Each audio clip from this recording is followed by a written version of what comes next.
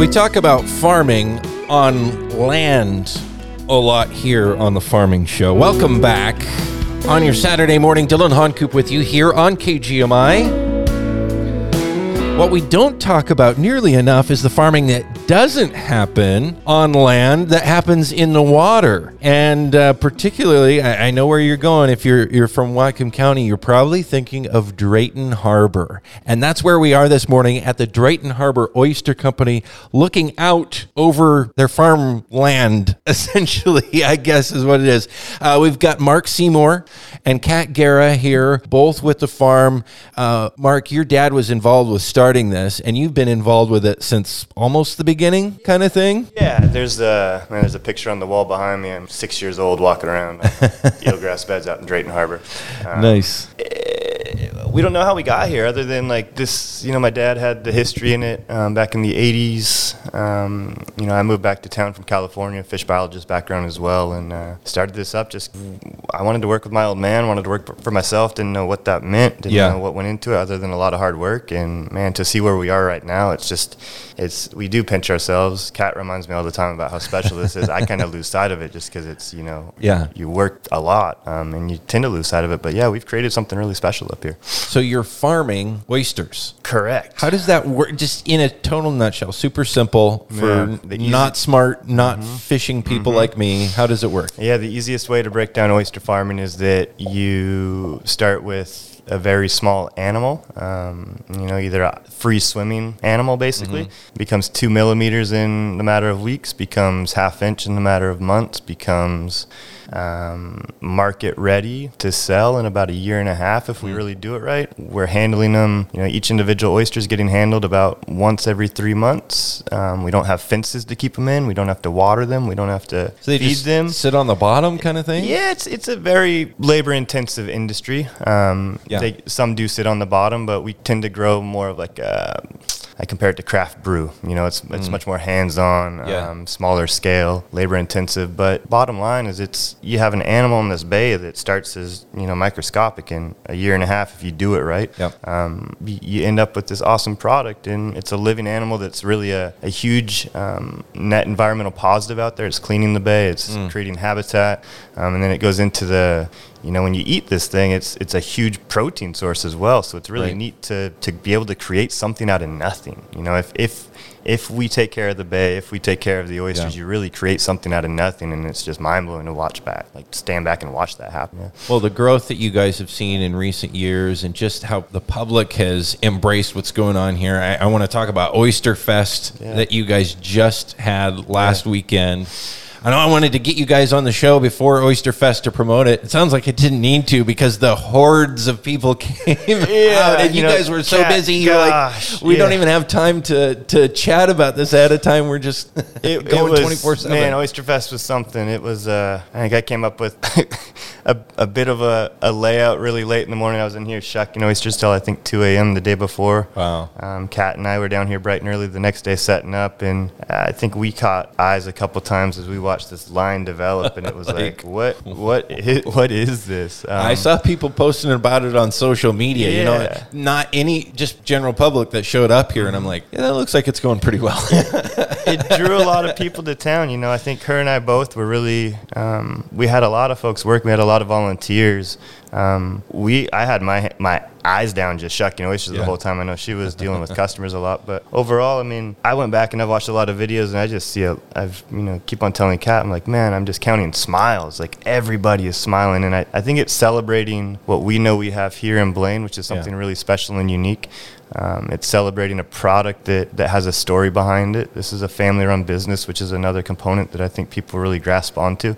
The coolest compliment I got that day was that people think it's, this business and this event went so well because I do have a big family behind me, but for some reason we're able to make folks feel like they're a part of the family, and my dad, my old man, he's a very personable guy that loves to teach and talk, and I think I'm the same way. Kat's the same way. So overall, in your opinion, and that's what I want to get to, is because Kat, you can brag this up a little bit better because Mark, you and your dad, you've built a lot of this from the ground up, so it could be kind of hard, like you said, even your own perspective, you're just used to it. Yeah, she's seen this since, 2000. 17, I Four and a think. half, 5 years now. So you come in, but from a little bit more of an outside perspective as you join and, work with everything here. Yeah. Talk about what's so special here that maybe they can't even see themselves because they got their head, nose to the grind, so to speak. I think that it happened so organically. And even though Mark and Steve both sort of recognize like the value and the specialness of what they've built and the community that they're in, that the outside perspective is this doesn't really happen anywhere else. Like maybe it's just like looking at your face every day and you don't see yourself getting older and you think that you still look the same. But then, as an outside person coming in, you can sort of see that, this is huge. This is special. It requires attention and investment. And in a way, I think that Mark and Steve used to be able to focus their attention and investment on sustainability and water quality. You're almost you are two fisheries biologists that now have a restaurant and a farm and hordes of employees and interviews and emails and all the things that I'm not good at. What are we doing tomorrow? A hearing for the array, and you now have a fully going concern that requires your attention to build that. And what actually brought the business to this place is the investment, of Steve and Jeff Menzies and Mark and the family. The last 30 years has had a different focus, but we've had more resources focused on that because this restaurant and this farm didn't exist at the capacity that it currently exists at. So I've come in as sort of extra bandwidth for the community outreach and sustainability component. So Mark and Steve and I work together to sort of create these visions. But my focus is not on the restaurant. Yeah. My focus is really on farm sustainability, community, watershed, and bringing all these things together. And you're from Canada, and that's your background is as a biologist as well. I'm a terrestrial biologist, so I focus mostly on plants and soils, horticulture, and because oysters are a sessile creature, there are it completely mirrors. Growing oysters almost completely mirrors the technical steps for a lot of what I have done. I work in reclamation, primarily land reclamation, but also watercourse reclamation.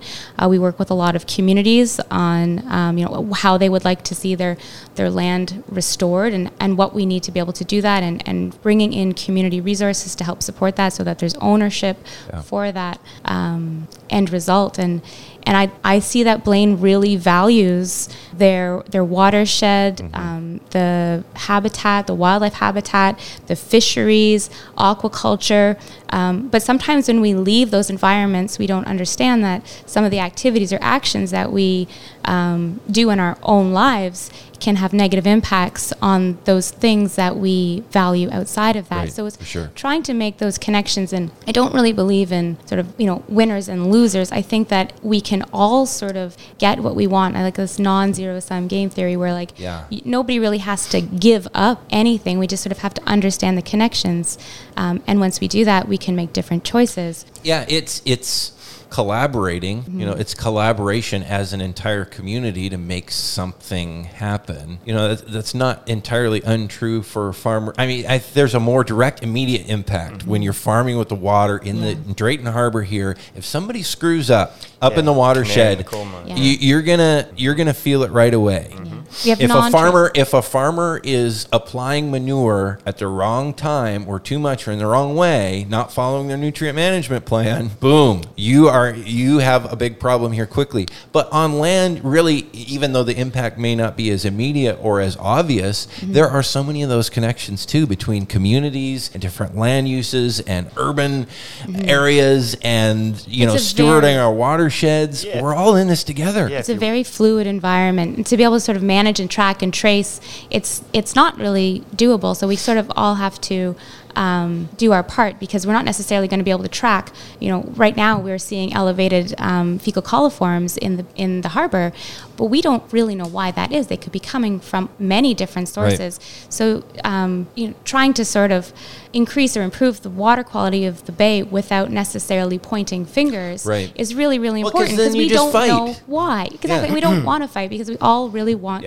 good water quality. We want everyone to succeed in what they're investing in. We don't want want to hold anyone back. But I've seen that this industry really also supports the community as well. Yeah. It's so critical though to have so everything that she's saying there, my dad might have spoken about this too, but all of a sudden we're able to engage with such a broad customer base from a ton of the locals, right? Like this is a local hangout spot. People come down here on any sunny day and you're meeting your neighbors, over beers and oysters. Yeah. So we have the ability to reach so many folks within our community. Like city council comes down here, and sits down with us and talks. And it's because we've created this place to celebrate this product, right? So without the restaurant component, how do you even go about doing that? That is an excellent point. Dad's stories are, back in the day, it was you'd invite people throughout the community to, I went to one when I was younger. It was grilling oysters in a parking lot of a church somewhere, and we're reaching out to all the local community. We got like 6 people, right? Like how many people do we deal with on a Saturday now? Thousands. So, and if we have the ability, which gets harder and harder as we get busier and busier, but if we have the ability for, to take me off of the shucking knife, if you will, or have Kat in here not dealing with other problems, but being able to engage with our customers, and man, like you sit down with folks and you tell them about what we do and the problems, and you have their ear in a heartbeat, again, because they've got this product in front of them that they don't want to lose. And all of a sudden they realize like, oh shoot, there's a lot of issues that oyster farming has to deal with. And it's really cool to get people to realize that, because then they go and talk about it. They're your allies. They're telling you if they see their neighbors doing something sketchy up on a creek. Right. I've had that happen.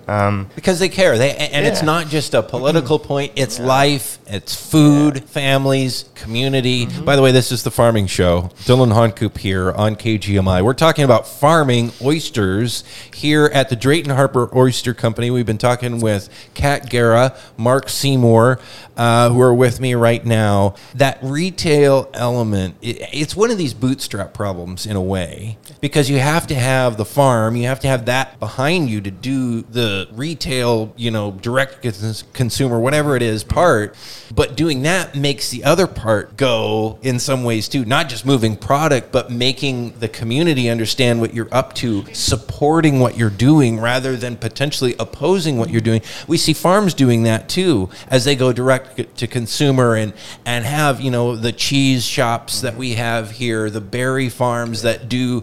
That is such an important thing they've found to build that community. Not everybody can do that, though. And like you said, you just want to be the biologist and the farmer, really, in a lot of ways, growing the product. But then you've got this whole retail side to manage. Who's going to do that? And it almost becomes too much. It's like... Yeah, but I mean, all of us that you're speaking to about this just have I'm going to get up and you wake up in the morning, you go. It's just built on passion. Like, Kat's been involved for X amount of years, and gosh, her passion probably exceeds mine sometimes as I get exhausted. So we can kind of help. She helps me out a ton to bring me back up when I'm low, and vice versa, right? Because this is such an exciting thing that we have. But yeah, it's a ton of work. Farming's a ton of work. Farming is a ton of work. And then all of a sudden you plug in the people part up here, and deal with thousands of people. And luckily for me, I can sometimes disappear back to the water by myself and just kind of chill out and get stuff done. But that's where a lot of people in farming, whether it's on the water or on land, are like, I just can't deal with that. And I understand that, because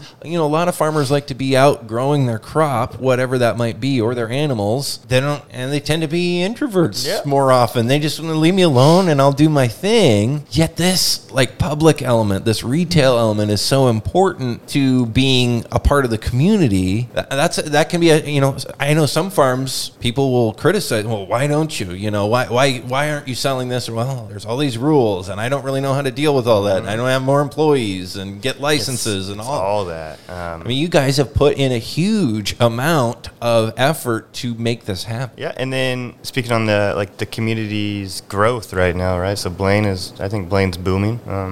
Started to really boom before the pandemic. Pandemic slowed it down, but we've got investors in town that I think stuff is finally getting built. There's cool ideas out there.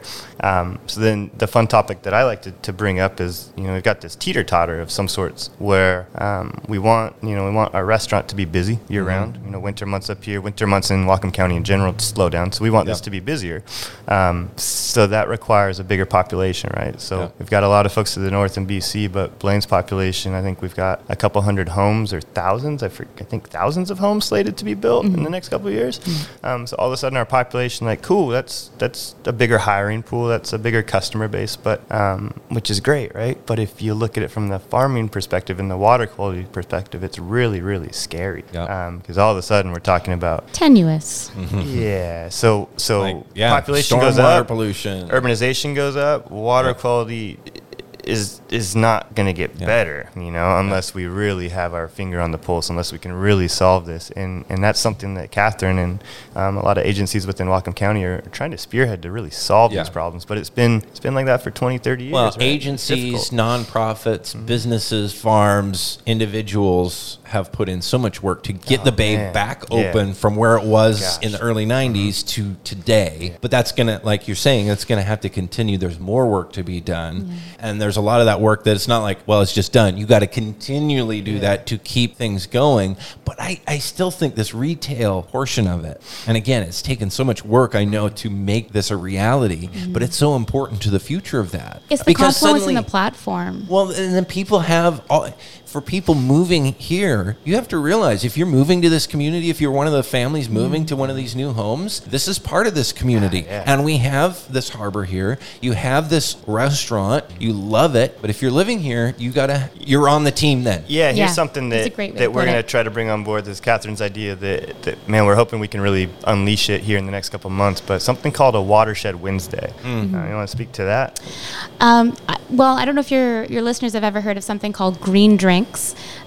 It's an international coalition of people who like to drink beer and just chat about things that are generally green, and it's apolitical. There's very rarely an agenda. It can kind of be whatever the community wants it to be.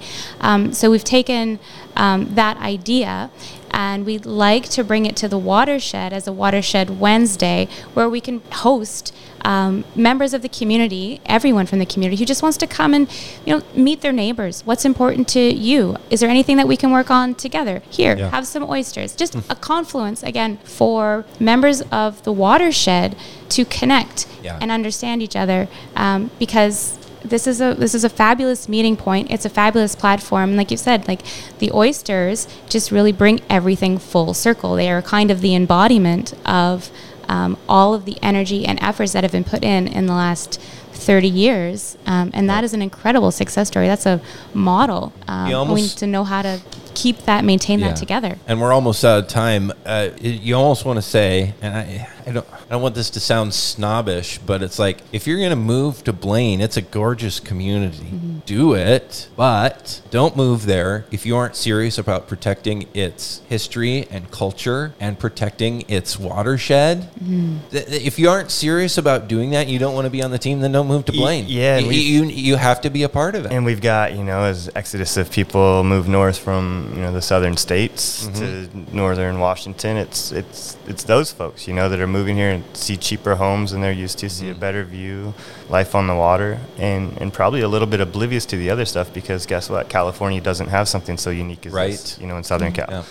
So it's probably most people is just they don't know, rather than they don't care. So they don't know. So that's sort of the approach that we take. It's not that people are intentional. It's just that we like to provide the information in a way that is palatable and interesting and makes you want to care. We're not here to force anyone or create fear, but once you sort of understand the value and how important it is to the community and how important it is to you and what you can do, then that kind of creates this internal motivation to do what you just said, which is take care of the thing that you love that brought you here in the first place. Exactly. So that it's here for generations. Yeah, don't come here and ruin the thing that you came here for. And I know that's been the same mantra in farming communities that I grew up in on land for a long time too. Lakefront communities anywhere. What a quaint community, and then you arrive and do all the things to make it not quaint anymore. Thank you so much for having me here, for chatting on the Farming Show here at Drayton Harbor Oyster Company. Mark Seymour, Kat Guerra, we appreciate your time this morning. You got it. That was awesome. Dylan. Thank you.